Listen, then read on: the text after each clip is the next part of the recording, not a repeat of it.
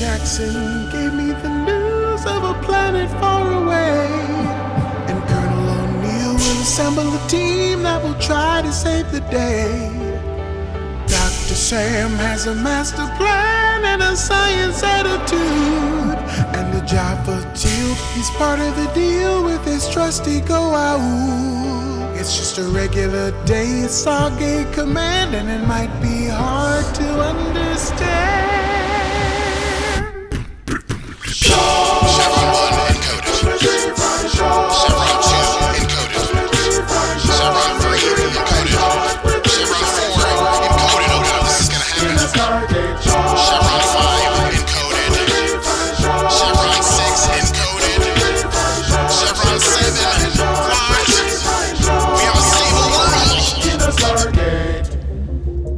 Welcome back, everyone, to 3 Fries Short, Unearthing the Stargate. It's been a hot minute, guys. It's been a month. We have unearthed the gate again since we did bury buried it the last last time, yeah. episode. Oh, I forgot that. Yeah, we did actually bury it. Mm-hmm. It's back.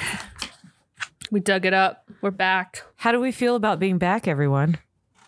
I'm glad to be back, but I'm just going to break the news right away. I was very unproductive over the break. I did not do a lot of things I said I was going to do, so I'm sorry. But you did get a cat. I did. So. I did get a cat. I spent a long time thinking of what name to call him because I'm very bad at naming cats and animals in general. Like I have a cat named Luna, and I just call her Chicken because she looks like a chicken. And he's gonna make an appearance right now. Hello, this is Ergo. Hi, Ergo. So I wanted to give him a Stargate name. And it's Ergo, and he's a very squirmy little man. He just ate. Don't stop. He's adorable. He is a little menace, and I brought that on myself because I named him Ergo. But Fair enough. Well, my cat'll, she's debating coming across, so you're not alone in this. It's my not dog, yeah. My dog is asleep on my bed, so we're solid. The other one is upstairs still trying to hope that someone will drop some food for him. So Your dogs are so cute. they are adorable. They put up with my shenanigans, even making cloud lamps and whatnot. Oh yeah, that cloud so lamp. cool. God, if you haven't seen Rebecca's TikTok with this cloud lamp, oh my God, I need one. It's so good. And then doing the thunderstorms with it, I would never get out of bed. It's awesome. The most soothing ever, and because I put it right over my bed, so which I think is an appropriate place for a cloud. Everybody keeps telling me to do the incoming wormhole, but there's already, if you have an Amazon Alexa, I don't want to say it too loud because it'll turn her on. She heard me from over here. That's crazy. But you can already say it, and it'll like somebody programmed it to do the dialing the gate sounds. So when they do that, I can't figure out how to also add some lighting effects if it's already a pre-existing thing. So if anyone out there can tell me how to do that with an Amazon Alexa setup, it's kind of creepy. Please let me know at on my TikTok or at 3freshshortpodcast@gmail.com. I got it in really early this time. I'm so happy. So proud of you. It's the letter or the number. Letter or or the number. 3freshshortpodcast@gmail.com. We do have an email to read too. Don't forget. We got it a long time ago. Oh, like right when we first took our break. Your roommate, my college roomie of 3 years. Yes. Oh, I forgot about that. That's we got to do news. We got to do some updates. We do need to do news. Yeah. Let's do some news. I still don't have a jingle for the news segment. or a name. Or a name. We don't have a name for the update. That's fine. It's just news. I mean, you go through that. The only other news we have is none of us were really productive in the things that we said we were going to do on our break, other than we finally, as of this afternoon, LLC'd ourselves. So we actually are good to go, and more to come. Our P.O. box will be shortly thereafter, and then we will get going with other stuff. But yeah, we all just kind of got lazy and sad and depressed, but then actually didn't do anything with it. It's kind of crazy because we were like, oh, break. We need a break. Okay, we need to do things. We need to do things for the podcast. No, we just But didn't. never mind. We'll just like wallow in our depression of not doing the podcast. It's like a catch-22 sort of thing. But it was such a self-inflicted pain that we put on ourselves because nobody told us to like pause. Nobody told us to break, but we knew we needed to. But I had a moment earlier today where I just laughed to myself in the car driving because I was like, we got so sad and like depressed, but we still talked almost every day and we still interacted, and it was a self-imposed situation. I'm just laughing at the just emotional distress we put ourselves through. Yeah. Let's not do that again. I mean, maybe like 2 weeks off. if we have to take a week or two, that's one thing, but like a a whole ass big month. a whole big hiatus in the middle of the season is not very fun. Just like it isn't when you're trying to watch a television show. That is not Yeah. fun. I want No. to keep watching. I don't want to have to wait. And I So- feel like me personally, like I work harder when we do this on a regular basis. Then when I take a month off, it's like object permanence. Like, oh, it's not really there, like right happening now. So I don't have to do anything. Yep. And then I don't. But then Yep. if like we do it on a consistent basis and then I get stuff in every week, then I don't know, more motivated or more inclined to keep the momentum going. But that's just me. And us also, I think we missed like getting together and talking about Stargate because that's, it's lovely to be able to do that in a format that other people can listen to us as well and seem to enjoy it. But, we just enjoy it too. So I think that's reason enough to keep going. So I think it's so strange sometimes that people actually like listen to and enjoy what we talk about, because like for me, it's fun to just talk about it. Like I could care less, not really. Like I love all the people that listen, but like the fact that people listen along and enjoy it too is like an added bonus. Like I enjoy creating this and I don't do it because like I want to be a famous podcaster one day and I'm the next Joe Rogan, not that whatever. I think we picked the wrong subject matter for that, but So I just love that everyone's like along this ride with us. yes. Oh, I think it's great. And I actually do have one person at my work that started listening to it, but did not know it was me. What? That's crazy. So That's how did he find it? How did he find it? Well, okay, you assumed it was a man, first of all. Sarah. Am I correct? Am I correct? You are correct. It was You're a man. not wrong. You're not wrong. No, so it wasn't purely out of luck, but somebody that works at the store that they work at had mentioned like, oh, there's someone who works for us that does a Stargate podcast, whatever. And I think it's like 3 Fries, whatever, something. And then he just latched onto that, didn't know who I was, didn't know anything who it actually was that did it. And then has just been listening to it. And I'm not going to out anybody or whatever, but hey, if you're listening, I know you're listening. And what we say on here, we've already declared is a free pass and does not ever go back into the workplace. And I really don't care. But it was so funny because then today we were talking and they were just, because it's today, a thing today, because saw my tattoo and was like, wait a second. Wait Pieces a second. together. They're like, do you do TikTok? That's how it started. I was like, yes. I do. Yes. Do you have a podcast? Yes. And then my cover is blown. So we made a deal. Pinky swear. We don't spread it further than that. But I just found it hilarious. I'm like, you guys, it's starting to bleed through a little bit. I want to know, like, what did he think of it? Did he say anything about like what he thought Yeah, that of was the awesome. podcast? Yeah, like, that was great. That's It's- so interesting. It's what came up, and maybe I controlled it to make maybe he felt forced to tell me he liked it. But the thing about it is just that it talks about real scenarios and we just don't give a fuck. And I think that's the refreshing part. And I liked hearing that from somebody that just like, it's really nice to actually see or hear like honest observations and not try to go with, well, we think that they were trying to do this or that, but be very open about that we just have our own opinions on it. So that was nice to hear what was resonating. So I'm curious for anyone else who's listening, like, what is it that's resonating? Because, you know, we have quite a little solid group that continuously listens to it. Like, what is it? Like, what's the thing that makes you keep listening? Because we're doing something.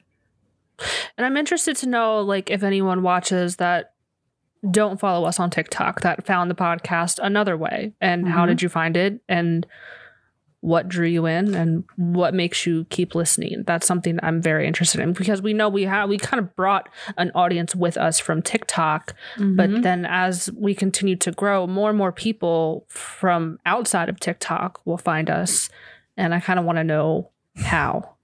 Well, weren't we scrolling Facebook, Rebecca? I think you and I saw it around the same time. Someone in a Facebook group posted our podcast. They recommended our podcast in the Stargate Fan Club Facebook group. Really? Yeah. And then it was kind of cool because then some of the guys that we're friends with on TikTok, I was able to, like, they were in the comment section, like, oh yeah, we're TikTok friends. And I'm like, oh my God, I know you guys. Hi. Can you find that? Was it, do you know if somebody posted it that was from TikTok, or was it like, I don't think they were. I don't think they were from TikTok. We could be completely wrong, but. No, I could be totally wrong. So you're listening. So please correct us, and you please email us. But I think I remember it just being that they were searching for Stargate podcast. I don't know what it really was, but. It was just like one of those wild things that because I commented on it. I was like, it's kind of crazy to see this, and I didn't post it, you know? That's exciting to me. Like when I don't post it and people post things, I'm like, oh, that makes me feel good. Because we're a shit show. That's what it is. We're a shit show, and we're entertaining.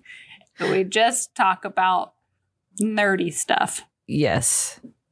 But we don't take ourselves seriously. I almost brought up the 80s TikTok challenge, and that, Sarah, triggered you that you wanted to say something, and then yes. So as a lot of you know, you may have received a patch from Colonel Dave.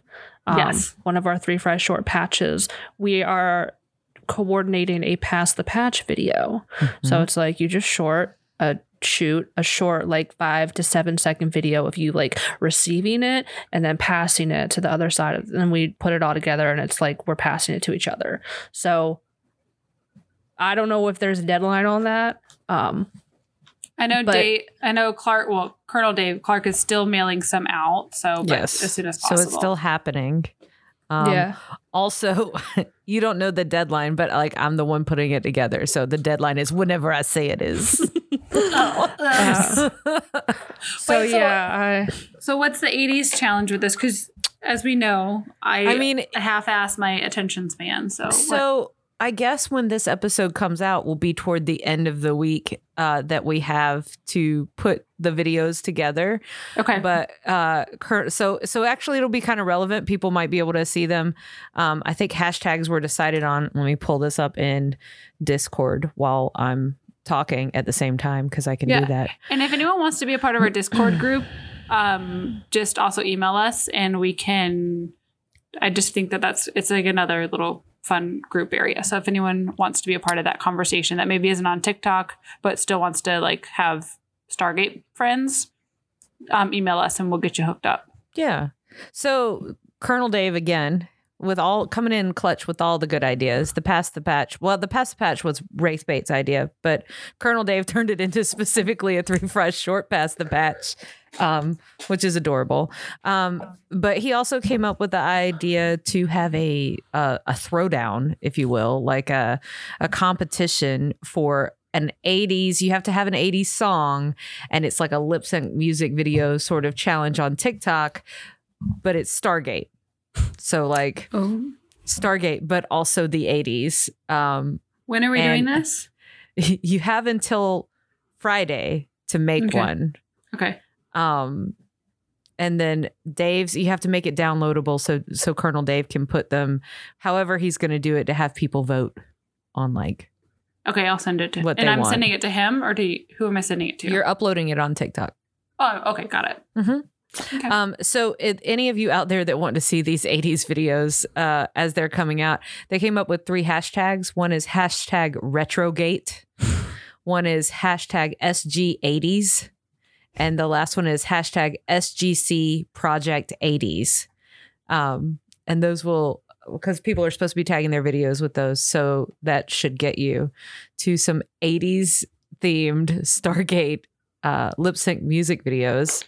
Dead. I love already it. texted Sarah this, but I was like, okay, I'm allergic to competition because the reason you're not seeing any other cosplay videos from me right now is because I'm devoting all of my energy to this one video. I'm hype. I gotta see it. I need to see it. You know what? I'm gonna have to call in the troops and have my makeup teams do my makeup and go like shop around my store and find something. Oh my God. Do it. But they should be fun. And Yeah. I'm really excited to see, I want to be able to see everybody's like kind of grouped together somehow. And just like to be able to go from one to the other with like just 80s music and Stargate themed videos. love it. You know, I was gonna sit it out, but as I'm thinking, like I have a actually pretty good idea. So you can't sit it out. I was thinking like, but I don't cosplay, so like how like it's just me sitting on my couch half the time, and the other half the time I'm sitting in my car. Like, So you don't have to cosplay it. You should, but you don't have to like totally. You can do whatever, but you should be part of it. And yeah, everybody, okay, because it's just going to be fun. I just keep telling my competitive side that like, it's just going to be fun. Yeah. So that's all right. I'm in. You convinced me. You twisted my arm. good. And anybody else, like I said, start looking for them. I guess they'll be, people will be uploading them this week, but the deadline is Friday. So they should all be available looking at those hashtags by Friday. So there you go. That's the TikTok news that I can think of. We got an email. We did get an email. Somebody else should read it because it's so I got nice. you, girl. So, but I'll explain who it's from. And this is from Aaron, who is my 3-year college roommate. Was my 3-year college roommate.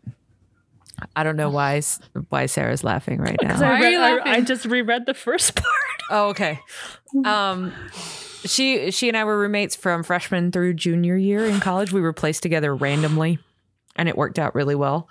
And I've been trying to get her into Stargate for a while, and she finally started watching it, and also started listening to our podcast, and finally sent us an email. And of course, she sent it to us right when we went on break. So it's been a while since she sent this, but I think it's worth reading. She's always been a great writer anyway. So It's a big, fat, meaty one. So Yeah. it's a good one.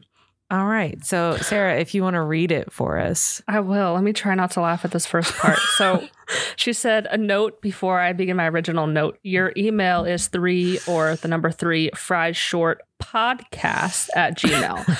I initially sent this nerdy love letter to some random person or persons at the wrong address. So, oops. Anyway, dear fries. And I love that. I think they're guys, girls, and we're fries. So I love it. 20 years ago, I was Rebecca's roommate. 10 or so years ago, I went with Rebecca to what I think was my first Dragon Con. I want to say I've been to Dragon Con 3 times. This was when Rebecca had an awesome mohawk and was incredibly excited to meet Amanda Tapping. I had no idea who that was, so she tried to educate me. I liked the Stargate movie, especially the part where Daniel Jackson fed candy bars to space beasts. Since I was and am a big fan of Farscape, Rebecca showed me the episode 200, the one with all of the parodies. We maybe watched some other episodes, ? I didn't really absorb it. She showed me some Sanctuary, which I enjoyed and continued to watch when I got home from the trip. Amanda Tapping was some kind of awesome lady, and Rebecca got to meet her. Great. I was mostly along for the ride and to stand at the junction of several escalators and admire the cosplayers. Fast forward to a global pandemic. I am disassociating into my television by binge watching everything on all of the streaming services. The Expanse, Magicians, and the BBC's Three Musketeers are my favorites. As I started to run out of shows, I tried Grey's Anatomy at the suggestion of a friend, did not like it. Right around that time, I noticed Stargate SG-1 in my Netflix suggestions. Everything is better in space, right? And then I found out Rebecca was doing a podcast with theme music by, the name? Aki Burmese. Aki Burmese. Clearly, it was a sign that this was time for me to enter Stargate. So I started listening to the pod and fell in love with your easy manner with each other and true passion for the show. Thank you. I started watching the show and watching. I am now into season 9. I love all the characters and their relationships. Daniel is a cute, distractible nerd. Sam and Jack are both highly competent in their particular specialties and rely on each other with delightful chemistry. Teal'c is his best when he is caring and is often inadvertently hilarious. I miss Jack in season 9, but I enjoy Mitchell's southern charm, and I love it when Vala shows up in bondage gear and demands to see Daniel. Couple favorite things. One time, Teal'c said, "Calm up," which is the best thing ever. My favorite Sam Jack episodes are in season 7, Grace and Death Knell. Both episodes feature Sam spending a whole episode by herself being a badass and then being rewarded with Jack's affection at the end. That's very good. So Thank you. true. Love it. Anytime Sam says Jack and anytime Jack says come here, I just melt. So true. Anyway, there are probably more things I want to tell you, but this email is getting kind of long. So for now, I'll just say I'm proud to be Rebecca's biggest fan, and I plan on continuing to enjoy your show and the Stargate fandom. Love, Erin. That's Oh, Erin. that's so sweet. I loved that. Oh, she's so sweet. And I'm glad she finally got into Stargate and she has properly binged. She's probably finished it by now. God, Yeah. because that email happened a long time ago. So A month, probably, yeah. Over Erin, a month. text me and let me know where you are in the series. She's like, I'm done, bitch. I'm on Like, to girl, Atlantis. I'm already back on season 1 rewatching. No, Right. just move on to Atlantis. Get some Jason Momoa. Okay. Fair. Yeah, Erin, do you know Jason Momoa is in Atlantis? Is that a thing that you might enjoy? I don't know, but yeah, Rodney it's- McKay. I ended up loving Rodney McKay. So There you go.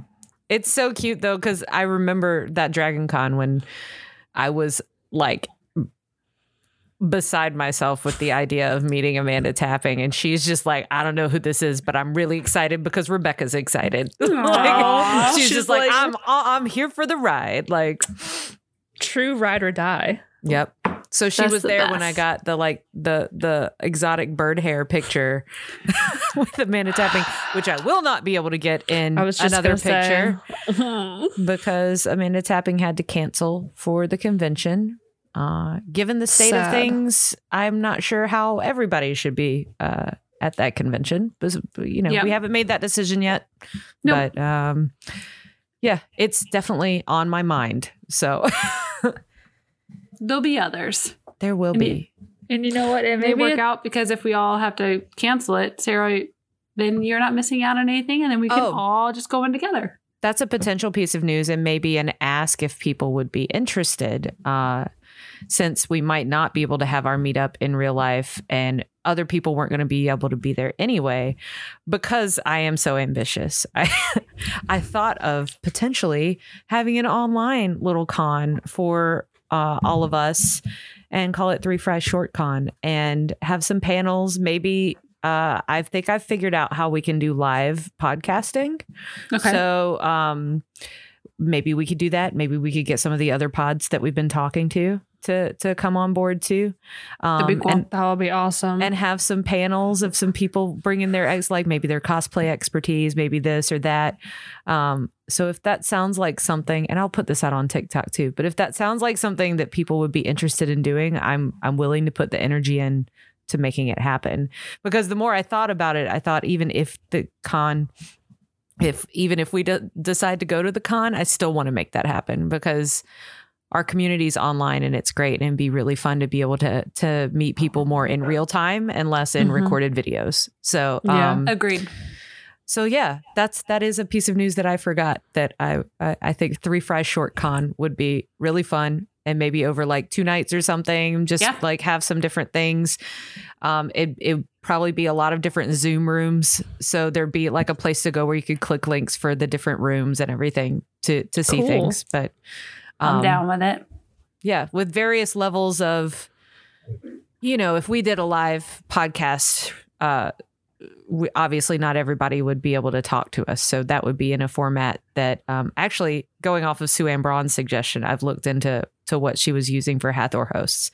So people can type in questions and interact that way instead. But then in other things, it'd be just like chat rooms for everybody, like Zoom chat rooms. So I love it. Yeah.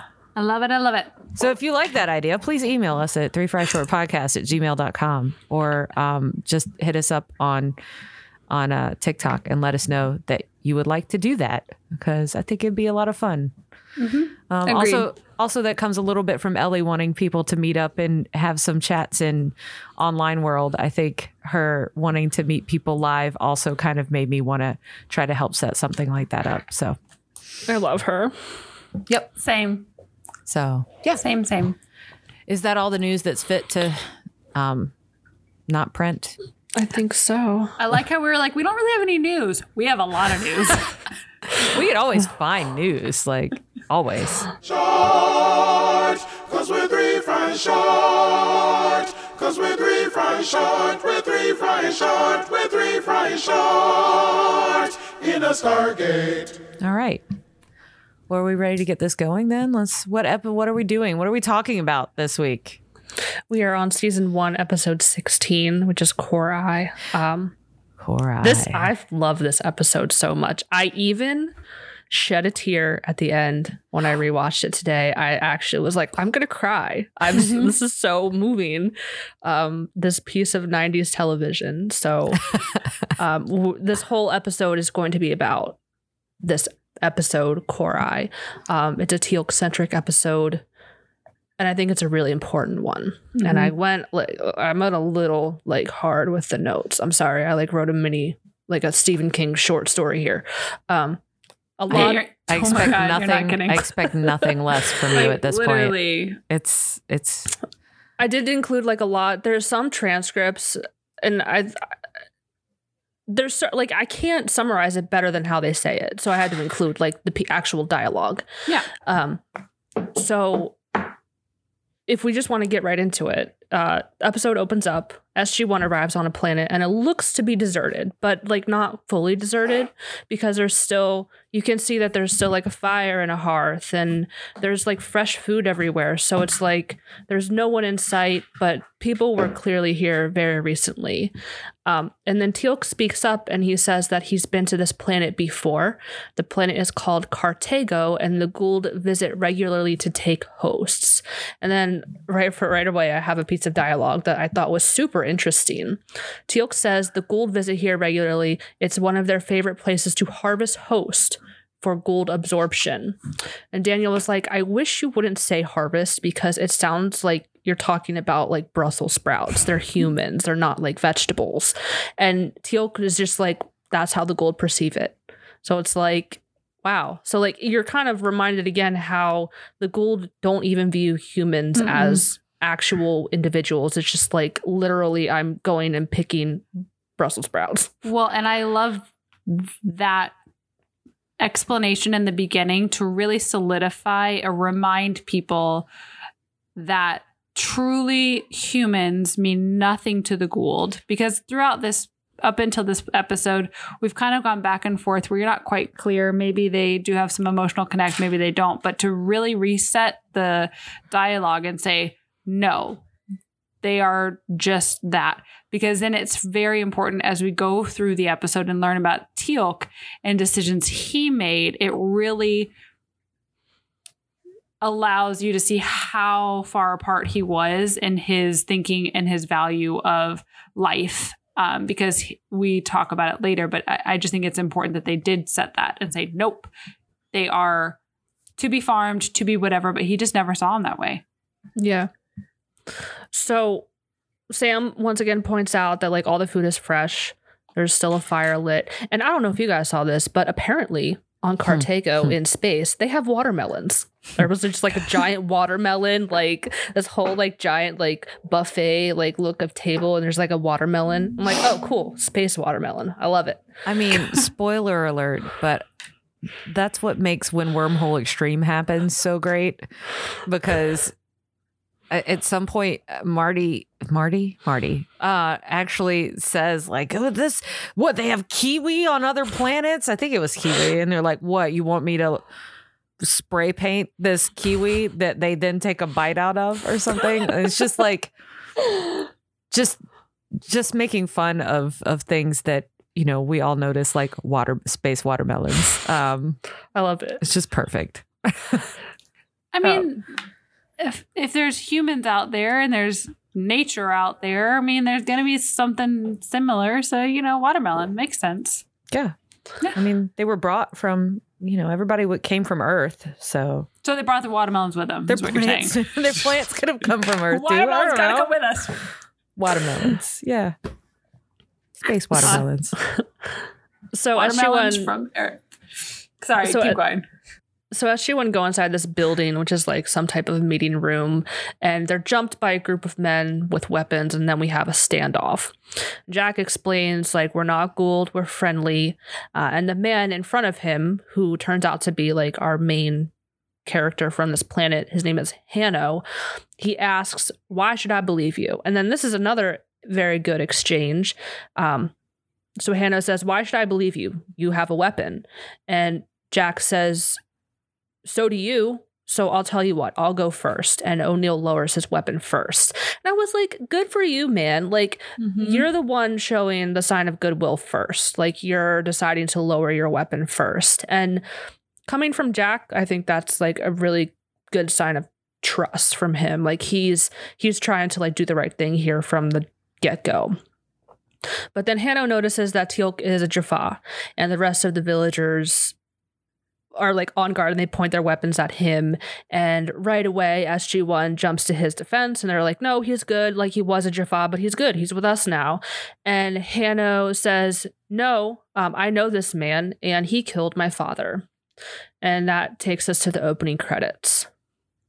So Teal'c doesn't seem to recognize this man, and neither do any of the other villagers. So one of them pipes up and says, if you're right, he's going to be put through Korai, but we don't take revenge like this. If we do, we're no better than the Jaffa. And this kind of sets the precedence for what these people are all about. They have a certain way of doing things. And Daniel later says in the episode, like, you have a very beautiful existence. And I thought that was a very astute observation from him, where they're so peaceful, and it's like, after all the crap they've been put through, they still try and have this peaceful existence where they do things in their own right way. And you can see that kind of start to push out here, where it's like, we don't take revenge like this. They have to go through this process. So Hanno lowers his weapon, and he takes Teal'c to meet these elders. And when they come out of this meeting building or this meeting hall, we see all of these other villagers kind of emerging from like out of nowhere. Like, they're all like coming out of the woodwork. And Hanno explains, when the gods come through the Circa Kona, we scatter in many directions to hide from those who would hurt us. They are overdue to visit us again. So foreshadowing. And then Daniels explains that what they call the Stargate, the Circa Kona, essentially breaks down to a circle of woes. So they don't have a really good relationship with the Stargate, which is interesting because like their whole village is like right in front of it. Like, do you think they would like move away? Right. It's a little bit of a plot issue, because it's like, yeah, just go away from it. Just go live somewhere else. Yeah. So I wondered about that, but I don't know. They have their tunnels, though. Yeah, maybe they tried to, and then they were like, well, I guess if we're here, then we know, we know they've come. Versus, that's true. I don't know. I'm just trying to like. I think explain. Maybe other places on the planet do not grow very good space watermelons, and they had to stay for the fruit. You gotta stay there for the space watermelon. So an elder woman approaches SG-1 and she like tells Jack that, okay, you guys are good to go. Like, you can leave. It's cool. And Jack's like, cool, like, we're out of here. Let's go. And Teal'c, you're coming with us. But they're like, nah, he can't go with you. He has to stay and do this Korai thing. And Daniel wants to stay and learn from them and possibly help them against the Goa'uld. So Teal'c states again that he doesn't remember Hanno and asks, Hanno asks Teal'c if he remembers this, and he holds up a crutch. And then we see a flashback to Teal'c shooting a man who was holding that crutch, and he remembers. And Jack orders Teal'c not to say anything and is about to fight them, but Daniel stops him. So Teal'c is taken into custody, and Hanno tells the rest of SG-1 that they're welcome to stay for the Korai.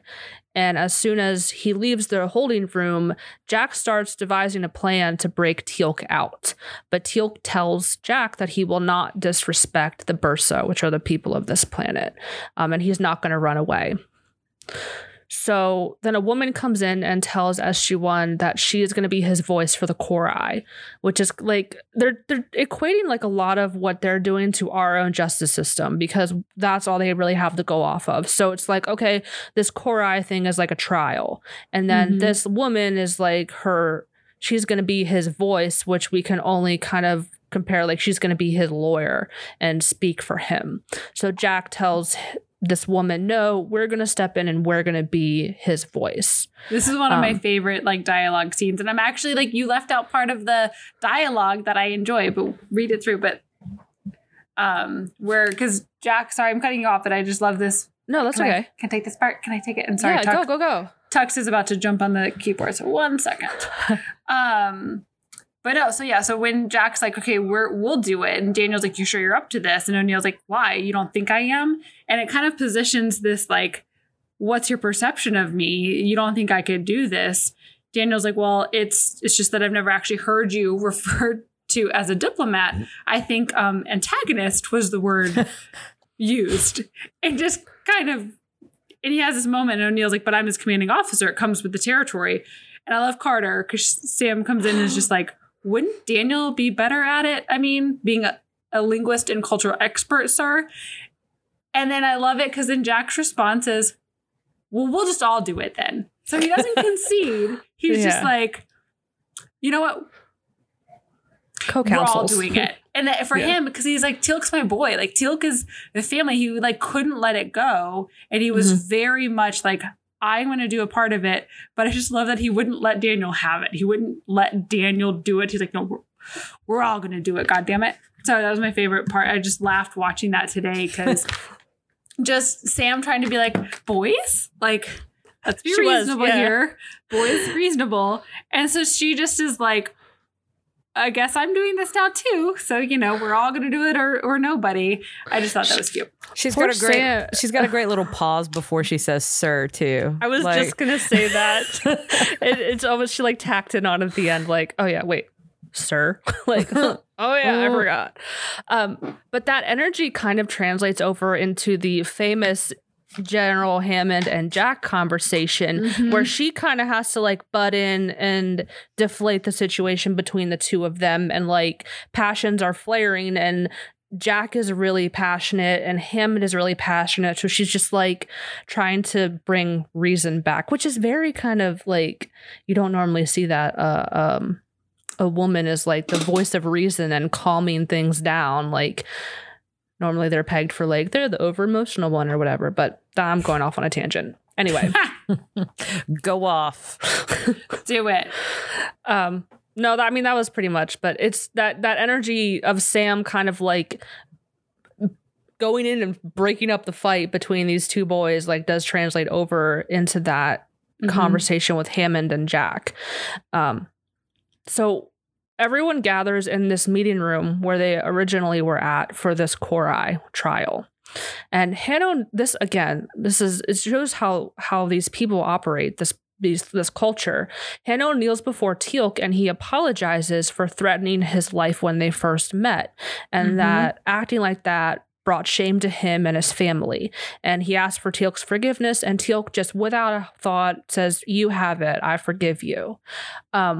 So even though Hanno was probably justified in his emotional reaction, he looks at it and he's like, "No, that was wrong of me to do. Like, we need to do this the right way. And I need to seek forgiveness for acting that way." So Hanno starts the process, and then he says that the punishment for this crime will be death. And then Jack objects, like he just like roars up and he's like, "Objection!" Like we're in an episode of Law and Order. And it's like crickets from everybody. They're like, Right. What? Yeah. What are we? And Jack objects to Hanno being in control of this because he's like, someone in control of this should be impartial.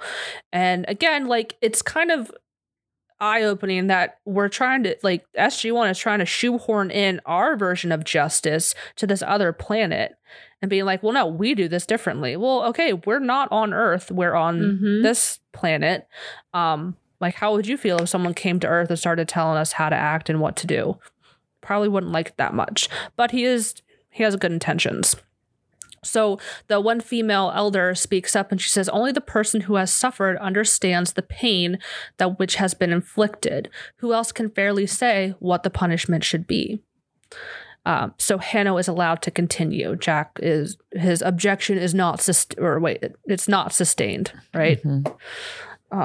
Overruled. Overruled. Yeah, I have not watched Law and Order recently, if you can't tell. So Daniel says something, and I meant to look up this word in my dictionary app on my phone. One moment, please. But he says something. Are you talking about Talmudic? Yes, Rebecca. Do you know what that means? I believe I do because it has to do with Jewish culture. But I know the Talmud is Jewish, but I don't know all the details. Okay, so Daniel said it's actually rather Talmudic. Only he who is wronged can forgive. And I don't know if my dictionary app is doing it justice because the first definition is of or relating to the Talmud. Well, thank you. That doesn't help me very much. But it says characterized by making extremely fine distinctions, overly detailed or subtle hair splitting. So it is Jewish. I just I'm like, I love when I say things and I think I know them, but then I don't know if I know them. It's the body of Jewish civil and ceremonial law and legend comprising the Mishnah and the Gemara. Sorry if I'm pronouncing things wrong. There are two versions of the Talmud, the Babylonian Talmud, which dates from the 5th century AD, but includes earlier material, and the earlier Palestinian or Jerusalem Talmud. So it's basically ceremonial law, Jewish ceremonial law, which makes sense that he says it when you think about the episode. So, yep. So, I mean, without like a lot of dialogue, Teal'c basically confesses to killing Hanno's father. And I have there's a lot. This whole scene, like at the end, I just like gave Chris Judge like 3 gold medals for his acting because it was so good. Like, we can break this up too, but Jack and Teal'c are alone in this meeting room because he's like lawyering, and Jack is like, "Why didn't you?" Like he's lawyering. He's being yes, lawyering. He's like, "Why didn't you tell me you were I guilty?" I legit thought you just said loitering. I mean that too. Like he's just loitering in this building. I'm sorry, I didn't mean to break your train of thought, but that's okay. Loitering. Jack, he's kind of like admonishing Teal'c, saying, "Why didn't you tell me you were guilty? Like, you could have at least told me before you confessed to a whole room full of people that want you dead." And Teal'c was like, "You already knew. Like, you knew that's what I did and you didn't want to hear it." So Teal'c is like calling Jack out too, because he's like, "You knew you know where I came from. You know that I did it. You didn't want to hear it. And that's why you told me to shut up. You didn't want me to say anything." And Teal'c is right on the money with that. And it's so because Jack is kind of taken aback at first. He kind of like doesn't know what to say. And essentially Apophis ordered Teal'c to kill someone to calm this crowd down. The crowd of people that they were trying to round up were panicking and unruly, and they're like, Apophis is like, kill one of these guys to calm them down and scare them and get them to shut up and do what we want. So Jack is like, well, you were following orders.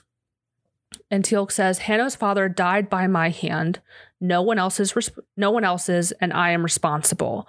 What I did while serving Apophis, I won't hide from.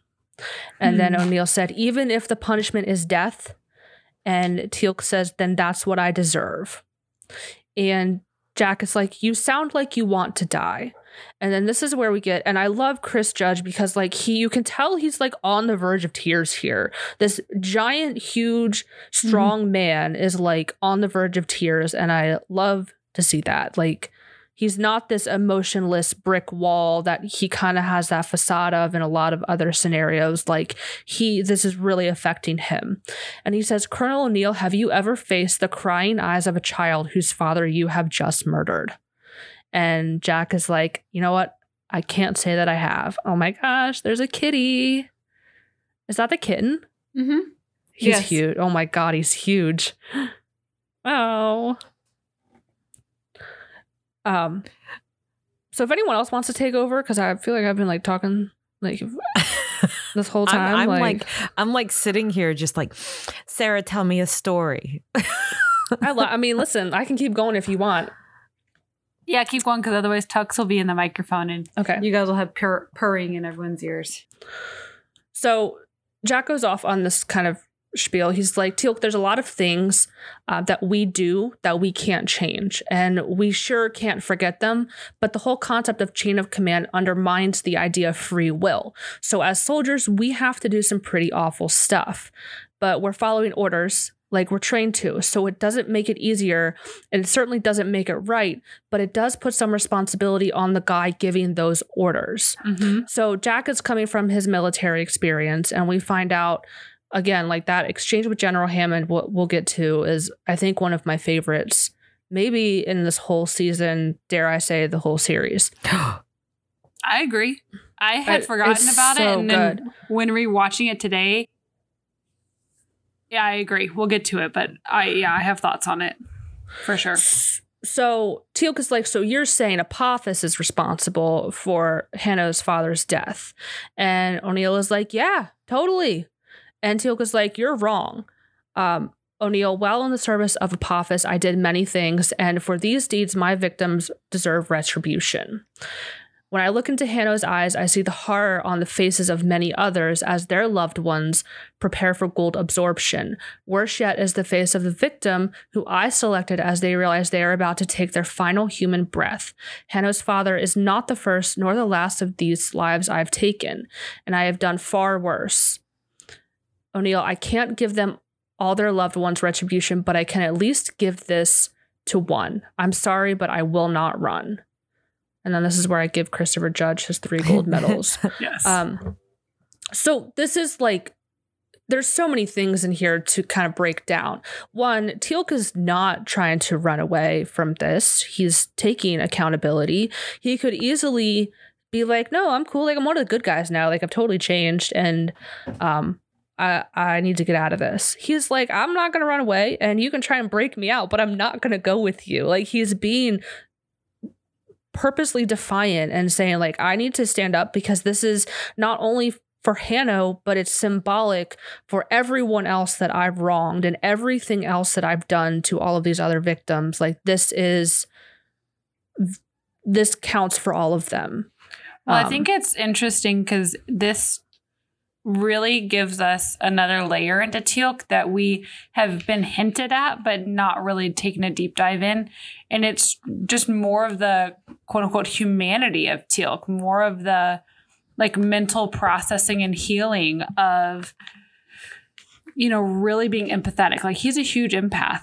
Like, Teal'c is such an empath, and he took on the weight of so much, and he's bearing the weight and feeling so responsible for it. And it's part of that conversation or that like development of the relationship where Jack is kind of taking him out of it and be like, dude, you don't have to take all that weight. You don't have to take every single piece of that. But I think it's nice to see with Teal'c. And sorry, I think my daughter's coming in. Oh, hi. So, yes. Hi. Sorry. Ryder, do you want to say hi real quick?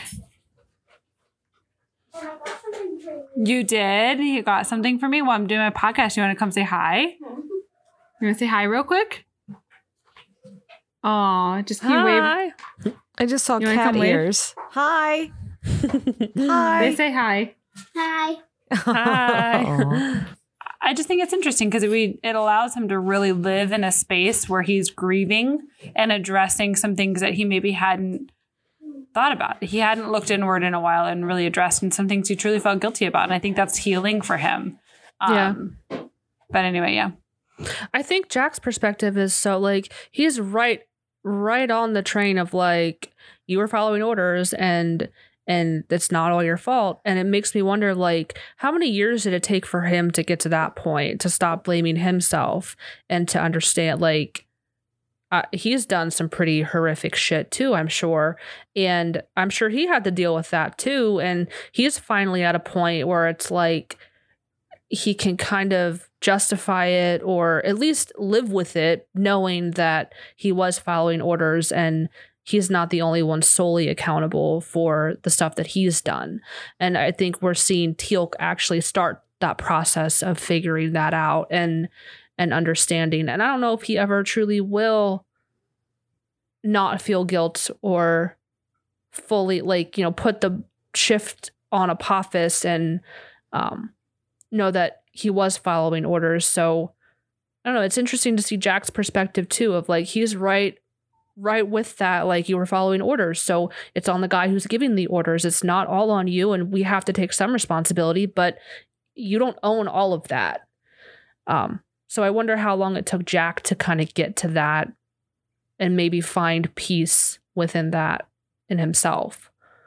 Yeah. I feel like there's a lot of relationship between the two of them, a lot of character development that we go through. So I like kind of seeing that. So that was again like the whole that I pretty much like copy pasted the whole dialogue from the transcripts because it was so good, and to summarize that without reading it would not have done it justice. So Daniel says, okay, so Teal'c basically pleaded guilty, but we need to try and convince them that he's a different man and he doesn't deserve to die. So Daniel takes the stand and he tells the story of Sha'Rai. And even though Teal'c is responsible for what happened to her, he knows that Teal'c has changed and he would do anything to help get her back. So Daniel's perspective is a very personal one. Like Teal'c wronged him and he's still his friend and he's still standing by him and standing up for him.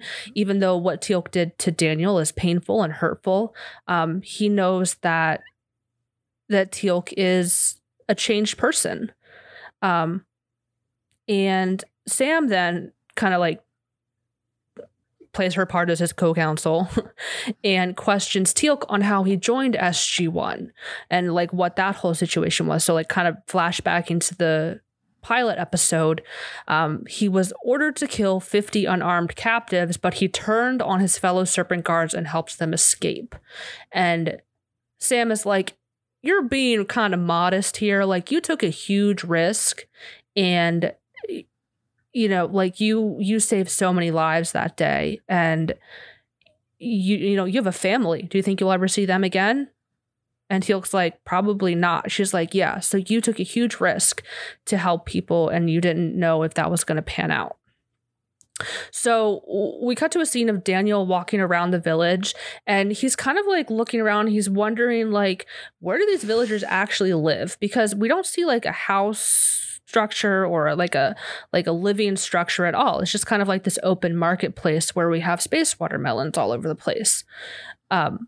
So he asked the one woman, and she says that they have hidden caves and tunnels in all directions. When the evil ones come through the Ser Cocona, we flee in all directions and disappear.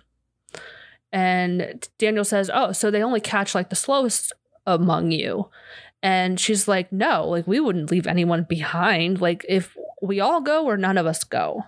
And Daniel, like a light goes off in his head and he's like, okay, I'm kind of like developing, even though he doesn't know the whole story, he is like developing kind of a defense here.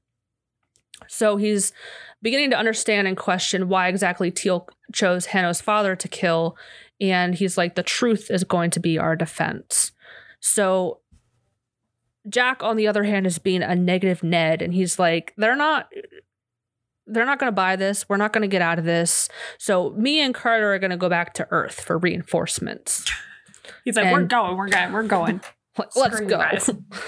And he's still like all gung-ho about like, I'm going to break you out. Teal'c, like, I'm coming back and I'm not trying to like have any bloodshed, but we're going to scare these people to giving Teal'c back to us and we're going to bust him out like a prison break.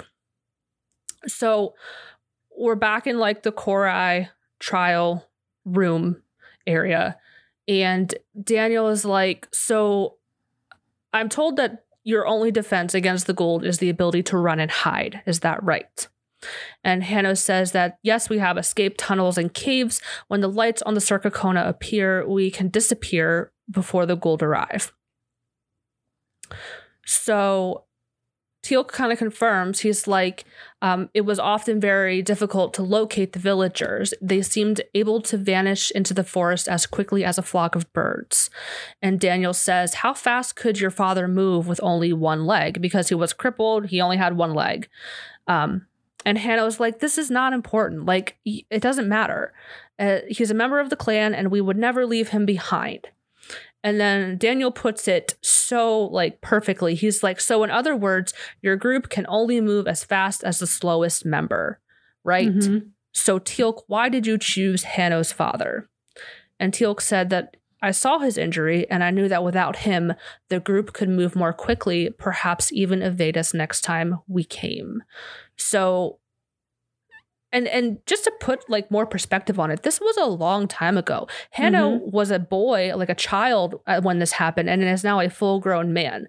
So not only did this happen a long time ago, but it shows that Teal'c had been questioning the Gould for a very long time, like many, many years, and was subtly doing things to defy them many, many years leading up to when he joined SG-1. And it's so interesting the fact that he knew exactly what he was doing this whole time and didn't even use that to try and defend himself. He knew like what he did had, as fucked up as it was the lesser of two evils. And even though he killed a man, he did it so that all of these other people could survive. And Daniel like goes around the room and he's like, without Teal'c, you might not be here and you might not be here and all of you could be dead. And, you know, Hanno's like, well, we don't know that. Well, we could have fought, like, I forget what it was, but Daniel's like, oh, he points out how like, oh, so what Teal'c helped you escape and he didn't kill any of you. Mm-hmm. So how's that different? Like, you know, and Daniel was like, well, the Gould could have come back to, you know, if Teal'c tried to do that then, the Gould could have come back and made it even worse for you. And they tried to do that with us, but we have defenses that you don't have, like an Iris. Like, how many people and how many bombs or whatever did the Gould send through to Earth that were prevented from coming through because of the Iris? So there was this whole like debate of like, well, why didn't he do this and why didn't he do that? And at that time, unfortunately, that was the best decision Teal'c could have made. So Hanno says to Daniel, your argument is wise and moving, and I commend you. So once again, like, these people aren't bad people. They're really like, they're trying their best and they have a very like wise way of living. And even though like he doesn't want to hear Daniel's argument, he has to admit like, you're really smart and this is actually very wise and it's, you know, it makes a lot of sense. And he says, you've made a compelling argument that this Jaffa, more recent and continuing good, should somehow negate his past evil. I have one final question. Can his recent actions or any further actions return my father from the dead? And Daniel's like, no, of course not. He says, then clearly no amount of good in the present can erase what he has done in the past. Jaffa, you are guilty of killing my father, and then tomorrow at midday you will die by your own weapon as my father did. Mm-hmm. So it poses this question. It's very eye for an eye mentality. Yeah, and it kind of leads like into the themes and the questions that I had of like, what is real justice?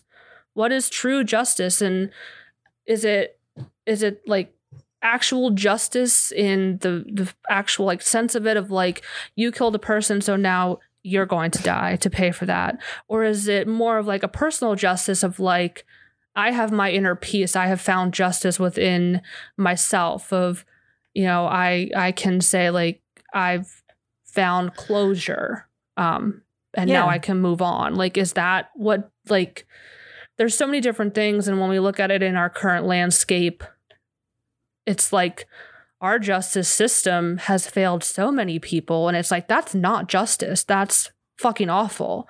Where it's like someone gets off on a technicality because some paperwork was filed incorrectly. And it's like, that's not justice. So the concept of like true justice is so gray. And it's like, how can it be so ambiguous when you're dealing with people's lives here and deciding the outcome of something, like a punishment for something that somebody did? It's so... Well, and like Hano's argument there about it, well, nothing you do can bring my father back from the dead. And there's a lot of people that I've heard and seen that have made that argument for why like the death penalty is not, they don't like the idea of it. It's like, you know, they make the argument that, well, this just means another person will die instead of, you know, an eye for an eye sort of justice. So the way he puts it, even I've heard arguments against, you know, even from family members saying, no, I mean, it's no matter what, like say this person is executed, it still doesn't mean that my family member is back, you know? Yeah. So, yeah. But then it makes you think, like, when I watch true crime TV, because I love watch, you know, Forensic Files or whatever. Same. Like, you think about, and I used to think, like, as a kid, like, death of whatever kind, like, that would be the ultimate closure. And then, like, you watch an episode of whatever flavor of true crime you like to watch, and it's like... Strawberry, personally. No, watermelon. Space watermelon. All the space watermelons. Right. Space watermelon flavored true crime. Anytime the perpetrator, the bad guy or whatever, anytime they end up killing themselves, I'm just like, you little fucking bitch. You took the easy way out. And like, as a kid, I was like, oh, well, he's dead now, so the family should have closure. And it's like, no, because he went out on his own terms. That makes him a little bitch. He couldn't stand for that trial. He could not go through the process. That is not true closure.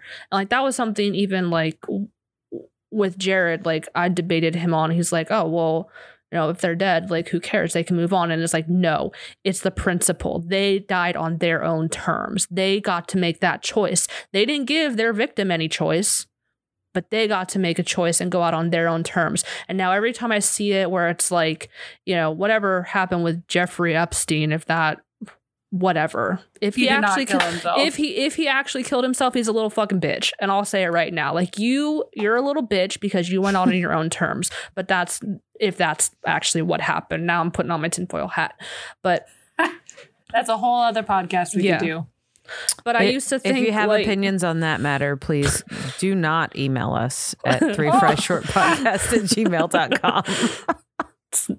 Yeah, not Stargate related, but nope. It, like, I don't know when that shift happens for me, but like, again, as a kid or like a younger adult, I would think like, oh, well, if they're dead, like, who cares? Like, they're gone. So the victim should be happy. Like, whoever killed their family member is dead now. And it's like, no, because they don't have that day in court. They don't have a guilty verdict. They don't have that validation of, in the eyes of our justice system or in our society, that they were found guilty. And again, like anytime I see where like a bad guy kills himself while he's waiting for trial or something, I'm just thinking, you're a bitch. You took the easy way out. So back on Earth. Meanwhile,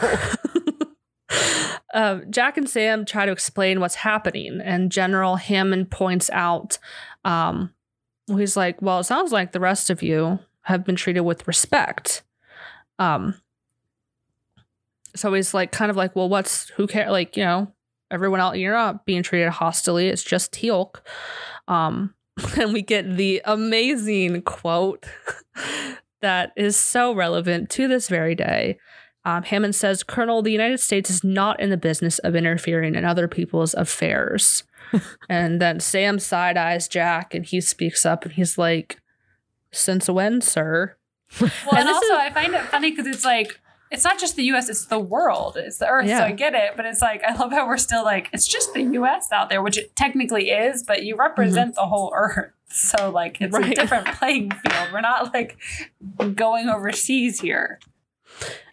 And then something I got a lot of, like, not flack for, but like, when I posted it on TikTok, something people always pointed out to me was, like, you cut off the next part, which was, like, Hammond saying, since this administration was elected.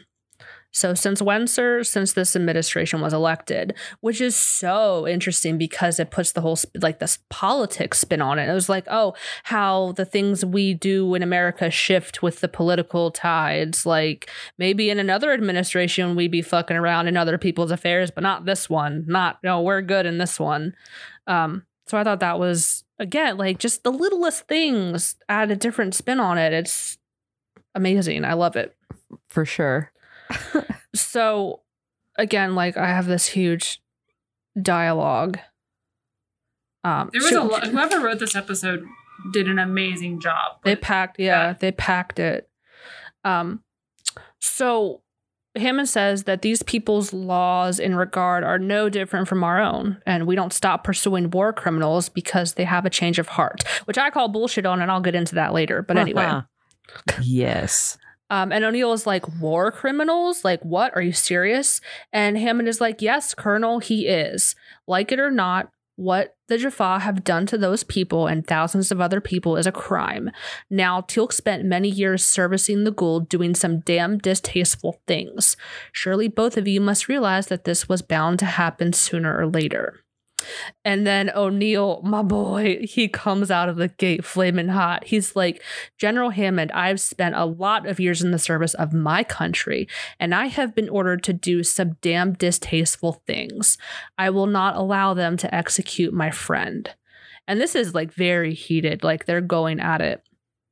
And this really gives us perspective on Jack too, because he's like, I did some really fucked up shit for this country. Like for the United States, who does not interfere in other people's affairs. And it's so interesting because it's like, oh, he's a decorated Air Force officer. But now Teal'c is a war criminal. And he's not even a citizen of Earth or the United States. So why should we help him, pretty much? And then Sam, once again, coming in to be the mediator, she says, Sir, Teal'c has proven his loyalty to us countless times. Don't you think we should do the same? Yes, we should. Thank you, girl. Thank you. Mm-hmm. And Hammond says, my own personal opinion says yes, but the government policies under which I must weigh my decisions say no. So the bureaucracy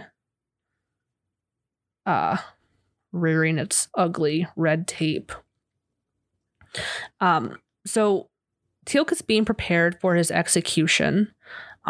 And while they're like painting all of these lines on him, it's like actually quite beautiful. Like they're preparing him, they're taking care of him. It's like there's beauty in this ceremony that they have. And Teal'c tells Daniel that he wants to offer his body to Earth scientists to help find more stuff out about the Goa'uld and the Jaffa. Which I find so like endearing because it's been such a topic already where they tried to make him a specimen of investigation and then to just, and it's been like, no, we're not going to do that. But for him to go, I offer it. Like, I know it will help you guys. You guys have been so good by obviously not doing this to me already.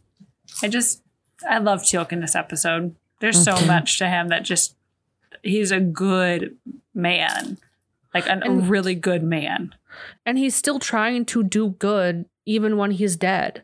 Like, he's trying so hard to stay to that true part of himself and stay good no matter what shit he's done in the past, where it's like, okay, even when I'm dead, I want to contribute and try and bring something out of this whole mess. Yeah, because he has this taste of freedom and his ability to be a good man now. And he's like, I need to do this all the time, even in death, like you say. So he's finally able to do what he really had a hard time trying to do before. And obviously this episode shows that he was trying in his own little ways to do things before, which, you know, kind of gives a little more complexity to his backstory as well.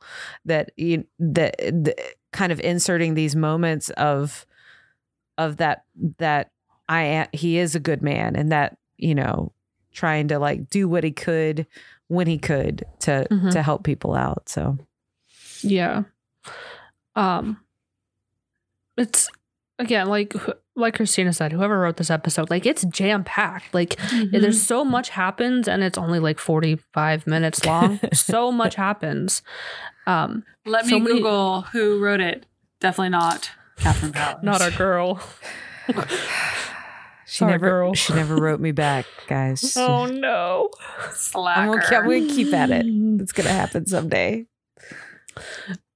So back on Earth, Hammond tells Jack and Sam that the president will not authorize a rescue mission. Like, he knew that was going to happen anyway, but he tried. I don't know how hard he tried, but he tried. So Jack and Sam go back to Cartago, and they see the village is destroyed. And I don't know who made the comment, but they're like, oh, it looks a little different than when we left, like joking. And it's like, boy, like, can you not for once? Right. I think it was Jack too. But then they see a couple Jaffa rounding up villagers. So the Gould are back. 'Twas foreshadowed when Hannah was like, we're long overdue for a visit. Well, here they are. Yep. Oh my God. Hanno, Teal'c, Daniel, and like a bunch of villagers are gathered up in the trial room, whatever it's called. I don't know what it's called. And Hanno's like, he thinks Jack betrayed them. He's like, yo, you show like your friends or something. Like, I don't know what he said, but I was like, wow, judgy pants over here, like thinking like what, Jack and Sam run off and they tell the Gould like, oh, you need to go there. Because the Jaffa know their escape routes and now they can't hide. So that's why they didn't hide away. And Daniel was like, they could have figured that out all on their own. Like, Jack would not do that. Are you kidding me? And Daniel makes the proposition like, let Teal'c untie Teal'c. He can help us out here, man. And Hanno refuses. And he's going to go out. Hanno's going to go out and help fight and defend and whatnot. And he tells his son, because Hanno has a little son, that if he dies, that he still wants Teal'c's execution to be carried out. So we go out and we see Jack and Sam are also fighting, and Hanno sees this as well, and it shows them that Jack did not betray them. So, okay, they're cool now. Like, that little moment is over. So then we see a group of Jaffa enter the meeting room where everyone is hiding. And the Jaffa leading them is Shackle. So if we remember Shackle, he is from the episode The Nox. Ah, yes. So he does make an appearance. And once again, autocorrect done me dirty. Hanno gives Hanno's son, not Hanno's Don, the Godfather. Hanno's son. This was so, I didn't even catch this. Like, the first time I watched it, I didn't catch this. But Hanno's son gives Teal'c a knife to cut his hands free. Oh, I didn't catch that. Interesting. You see it, like, he slips him a knife while, like, Shackle's coming up to them, and, like, before the villagers scatter. Because Shackle wants Teal'c. Like, he doesn't give a shit about any of these other people. He wants Teal'c. So Teal'c, like, Hanno's son gives him the knife, and he's, like, he tells everyone, like, all right, scatter. But I thought it was not as such, like, it's so symbolic of, like, breaking generational curses, I think, of like letting go of that generational anger of like, you have, whether it's like, okay, here, I'm going to get deep again, of like, were you raised by like really racist parents or like really messed up parents and you were taught to think the same shitty way that they were? And it's like you choose to break that generational curse and like that trauma that was brought on you by your parents. Like, not that I'm saying Hanno is bad. He's trying his best, but then his son like breaks away from that. And he does think that Teal'c has a chance maybe to, I don't know why he made that choice, but the fact that it was his son that did that, super interesting. Well, I think it's interesting because Hanno is a victim that's still stuck in and hasn't healed. So that's the trauma. So they're stuck in the trauma where his son was being forced to inherit the trauma, but he didn't. He said, or it appears to kind of have distanced itself. And that's more what it is. It's just, I like seeing the progression of Hanno trying to work it through, but his trauma keeps bringing him back to this like point A. But then his son just being like, you know what? Like, I hear it, I see it, but no, like this man has potential. This man has that. And I wish that I had paid attention or seen that he did hand the knife off, because I would have cheered for that moment. Like, I need to go back and rewatch it. I want to see that scene It was again. it was so quick, but I was like, what? That was him. That was his, because like 5 minutes ago, we have Hanno telling him like, if I die, I want you to make sure that this guy is killed. And then 5 minutes later, he is giving him the means to escape, to help them. So again, like I feel like there's some kind of symbolism in there about like breaking generational trauma, generational pain, healing, something like that. I can't put it into words, but something like that. Yeah. So Teal'c kills Shackle. Like, he stands up, he gets him with the knife, and basically like is a total all around badass, and kills all the Jaffa in the room, while also being mindful of the villagers. He's not trying to kill any one of the villagers. He's trying to protect them, and he actually like does a very dramatic like dive bomb to like move people out of the way so they don't get injured. And Teal'c actually gets shot in the leg with a staff weapon. And he is actually about to be killed when Jack, Sam, and Hanno come around the corner and they kill the rest of the Jaffa that Teal'c couldn't take out. So very shortly after that, it's like, victory, yay, which what's that? Where's the denouement? Like, Right. it escalated very quickly and then like petered off and like, oh, we won. They're all yay. Victory. And Daniel notices that Teal'c is injured and he's like, we got to get him home. Like, this is bad. But Teal'c, he refuses. He's like, no, this thing, it's midday, which means it's time for me to die. And he stands up and he gives Hanno the staff weapon that he used. And he's prepared to accept his punishment. And once again, I have the dialogue. This is where I cried, for real, like tears.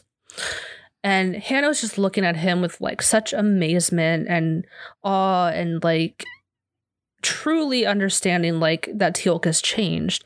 And he says, you would save those who would wish to kill you.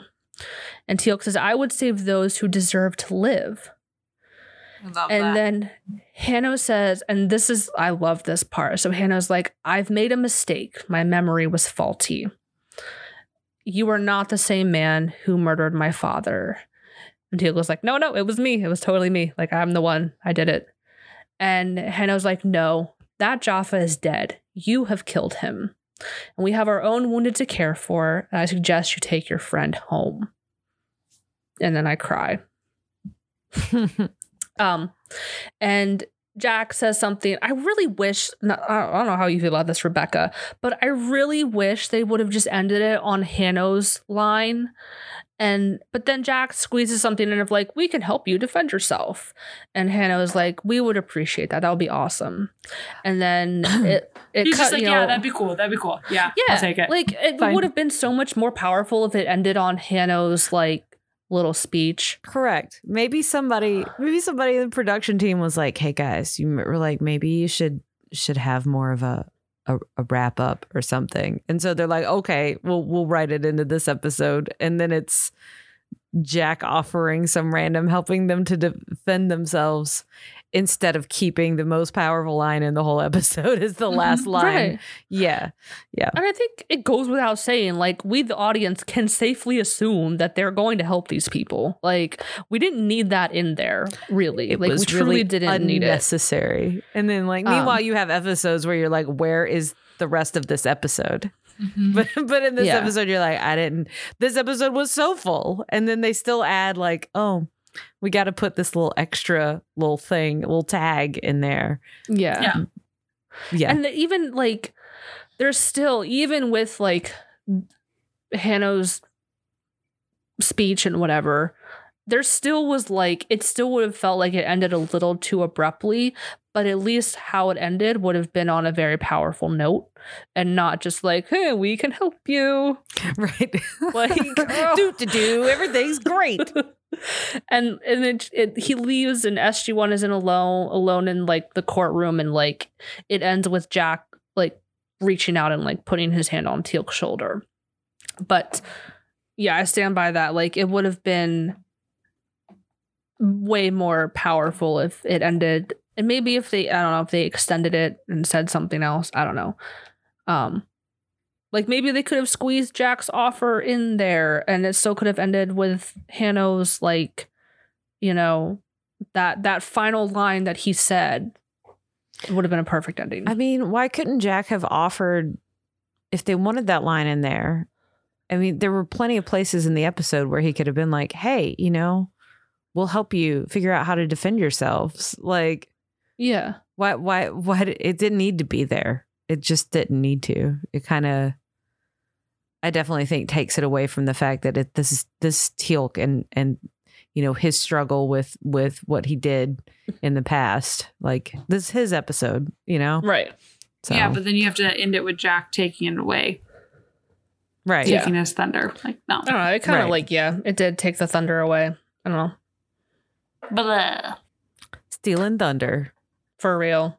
The more I think about this episode and the more, like, I rewatch it, like, I don't know, maybe, like, when I watched it when I was a kid, I kind of, like, slept on it and I was like, whatever, this is boring. But as a grown up, as a 30-year-old lady, like, I appreciate it so much more. So, themes and discussion. Obviously, one of the biggest themes of this episode is justice. And we kind of already touched on, like, what is real justice? Is it a personal thing? Is it a societal thing? I think it's all of those things. And justice systems on another planet. Like, you had the victim basically running the whole show. And Jack was like, well, that's not fair. And it's like, well, if you're the victim, it's fair. So who are you to say what's fair and what's not? Mm-hmm. For it being justice being about, like, doing, like, what is right and what is wrong, it's so morally gray and ambiguous. It's like, how do we even make a decision?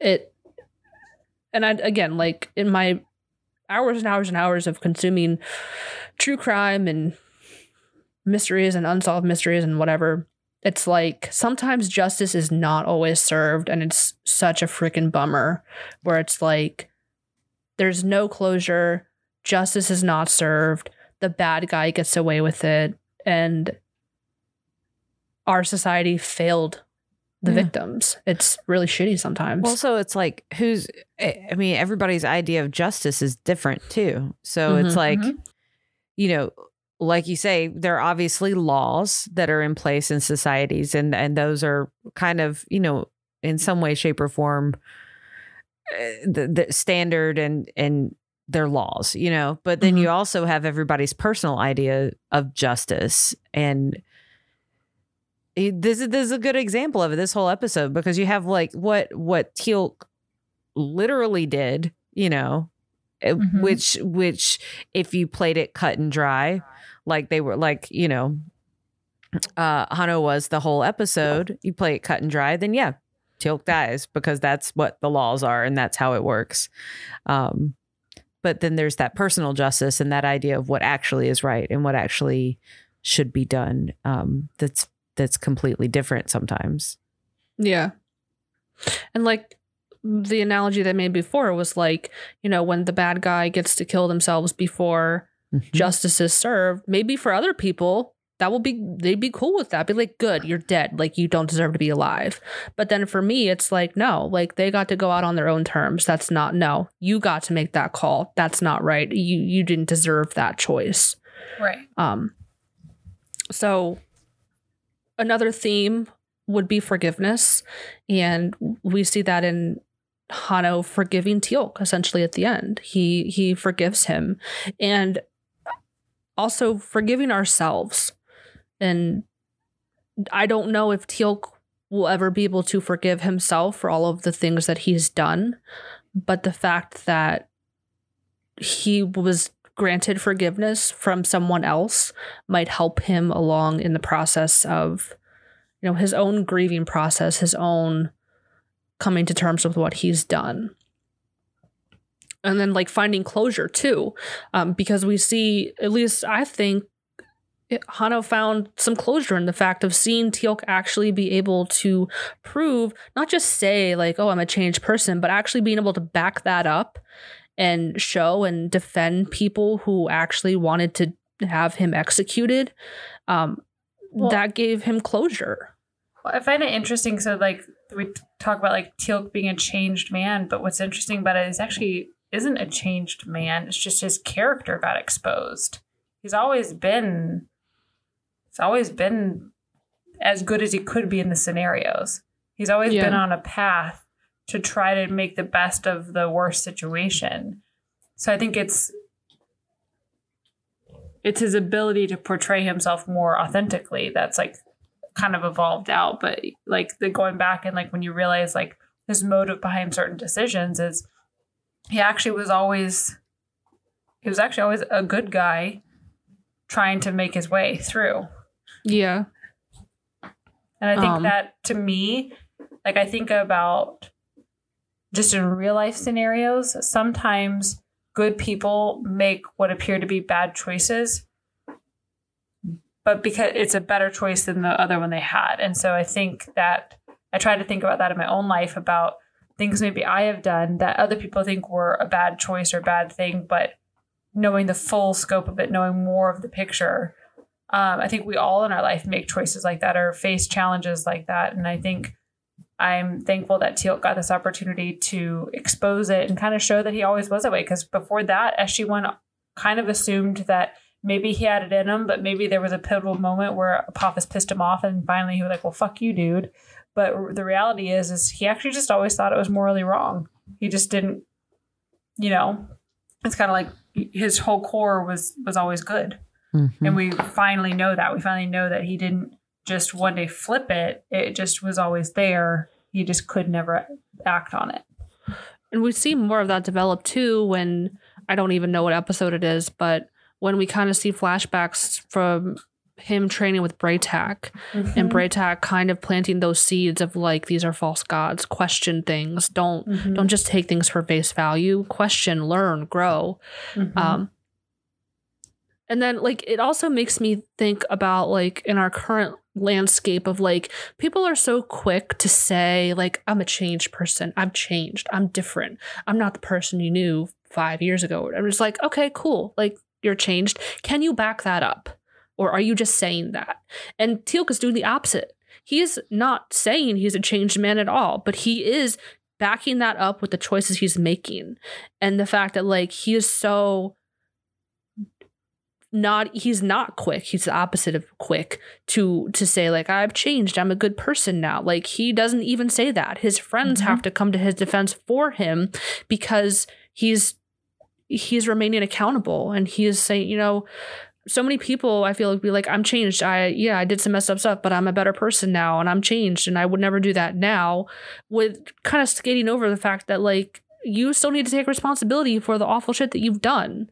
And that's exactly what Teal'c does. And I love that they didn't give him that. They made him so remorseful and apologetic to the point where he's like, if these people want to literally execute me, I'm cool with that. Like, I deserve that. For all the messed up stuff that I've done, you know, if I can give one person closure and if that's what they want, then I'll give it to them. Yeah. So then, yeah, the last theme was accountability, and how Teal'c, he stays accountable, and he didn't, like I said, like he knew exactly what he was doing when he chose Hanno's father the entire time, and that would have been a very good defense from the jump, but Daniel had to pull it out of him. He had to like find out on his own and kind of assume that that's what Teal'c wanted to do, and it's exactly what he was trying to do. So some open-ended questions. So we see that Hanno does forgive Teal'c. Do you think Teal'c has forgiven himself or will ever forgive himself for the stuff that he's done? Do you think it's that easy? It's like a process? By this episode, definitely not. Yeah. And in general, I think in general, Teal'c, as he goes along, learns to be less hard on himself about it. But I think this happens with a lot of people that are in positions like, not even to the extreme that Teal'c is, but like people in the military and people in, you know, all these sorts of positions that do have to do things that are not, you know, they don't morally feel right. I don't know that they ever fully forgive themselves, you know, like there's always going to be that feeling of feeling like you need to atone for those actions, because even though it's easy from the outside for somebody to say, oh, but this person told you to do this. This person ordered you to do this.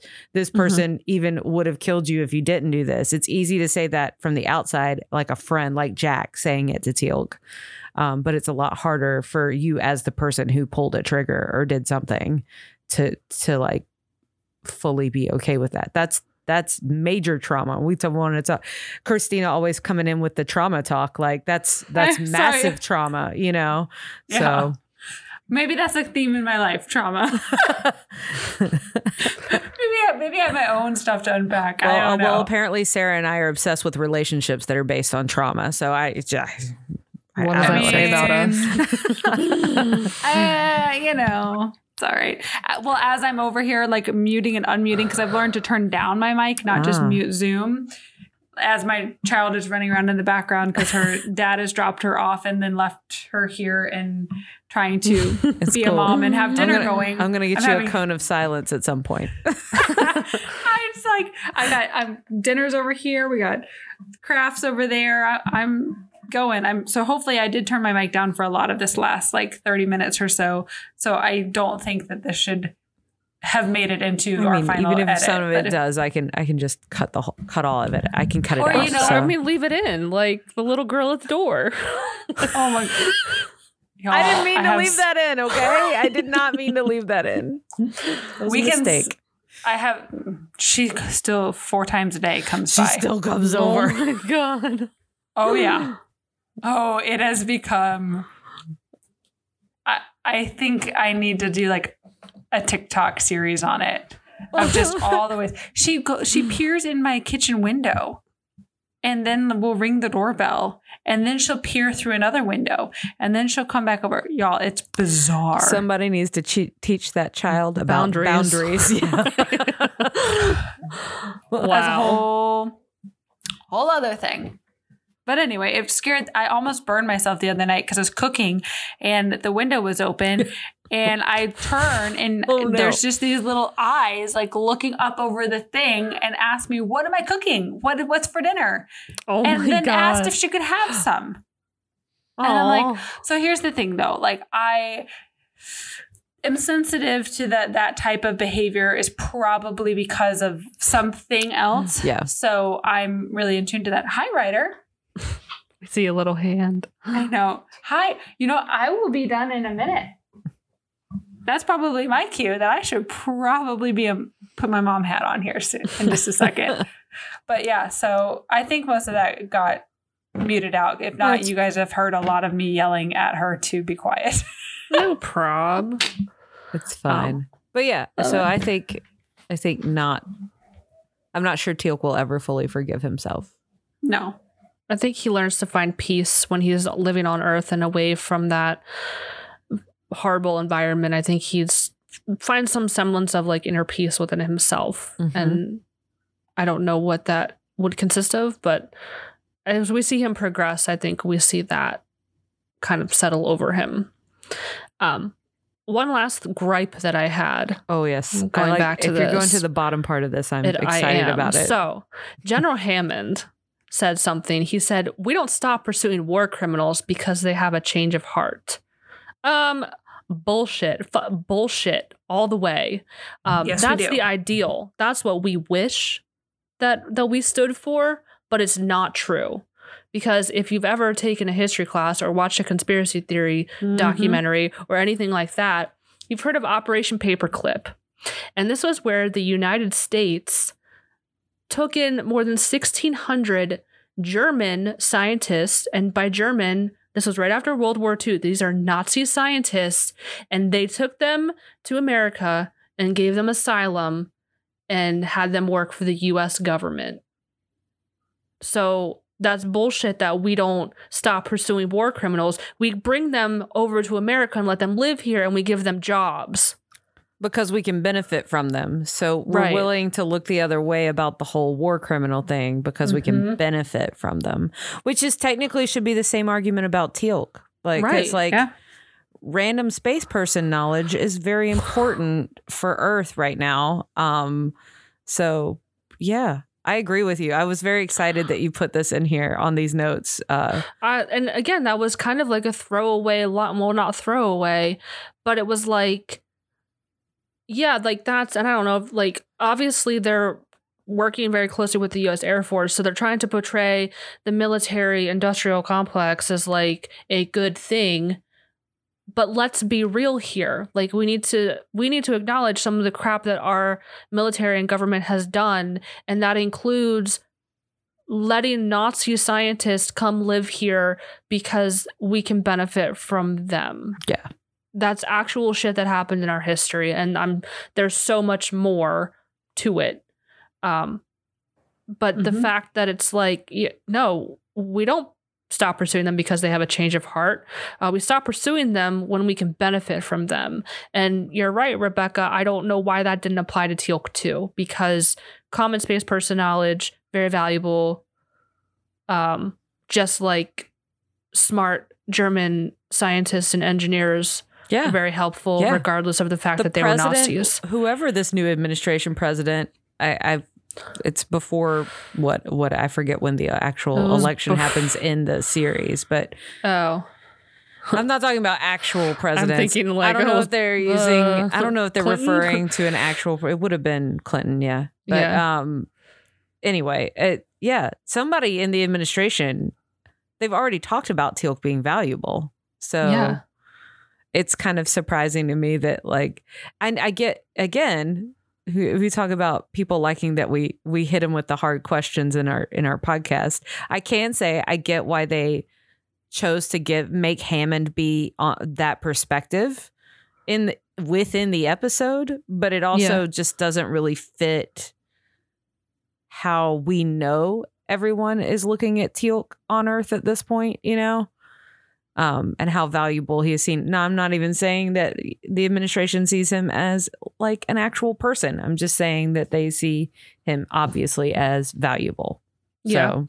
We really, and I'm jumping ahead here a couple seasons, but this is another one of my top episodes, but we get this a lot more in the episode The Other Side. And in that episode, we would have 100% given that man asylum. It would have been Operation Paperclip 2.0. Like we would have absolutely given those people asylum to basically like give us their technology. We would have definitely done that. The U.S. 100%.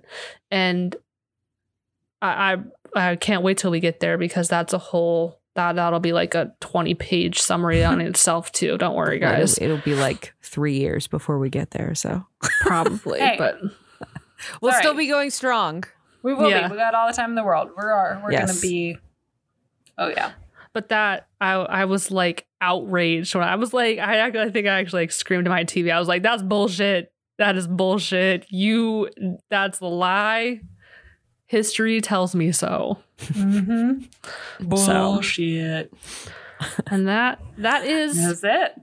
season 1, episode 16. 16, right? Yeah. Yeah. Yes. Yes. 16. Wow. Oh my God, the little girl just came through the window. Oh God. We summoned her inadvertently. Yeah, that's. You're gonna have to do something about that. But You know, and all the stuff going on, that's low on my totem pole. That's actually my Fair nightly enough. entertainment. Fair Oh enough. God.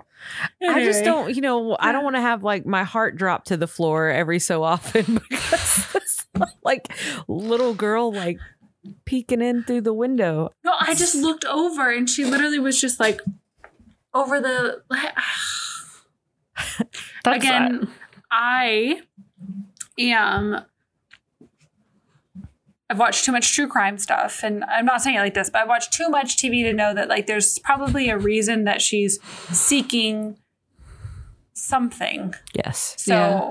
I'm just Something- paying it's attention. whatever she's not getting it at home. So Yeah. Yeah. So I am not trying to be annoyed by it, but actually try to like see what I can do to like check in on that. So Yeah. I like how as- all three of us have admitted to watching too much true crime this episode. yes, It's true. Do you all agree as well that it seems to be a female thing? Oh yeah, I think But why? Yeah. But why? because it happens to us. exactly.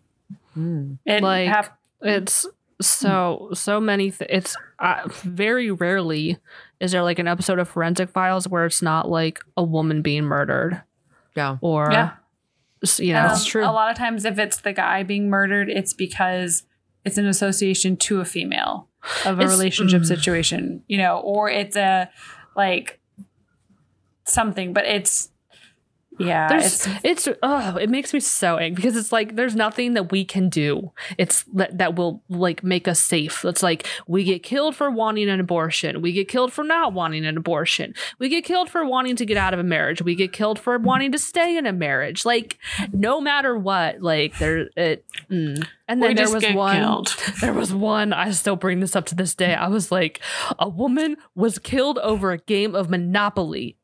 Monopoly. That's what it. I'm like, nothing. There's nothing that we can do to ensure our safety 100%, and that's why I have a gun. I bought a gun. I'm a gun owner now, because you gotta take that shit into your Be own safe. hands. Like, yeah, I'm not I playing don't. around. I do not own one for my own personal, but it's funny when I'm in the city or I'm at work, I actually always have my hand so like it appears as if I have one ready Yeah. to go because I'm like safety first.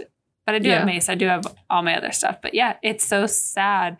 But then that brings in the bigger topic of women are not the only category of people that exist that are constantly a victim of that. And that goes into, you know, Black Lives Matter, and they're constantly a target for, you know, just existing. It's the same thing. You could make true crimes about all the different panels of it, but the only people who are never really actually the victim are cis white men.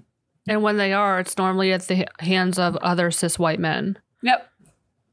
Because that's an argument that you see all the time, like all these, like red pill, like, oh, men are the victims of violent crimes. Yeah, perpetrated by other men. Like, you're doing it to yourself, dudes. Yes. All right. Who's closing the iris? Because I got a mom mode. I closed it before the break. I remember.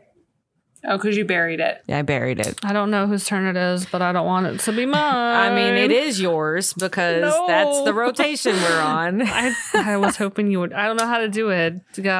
Suggestions, like whose line is it anyway? This, like, you tell me a prompt and I make something up that will probably be very hard. Close the iris like you're a narrator on a true crime television series. Okay. I gotta think. It was a steamy August night when Sarah said, Close the iris.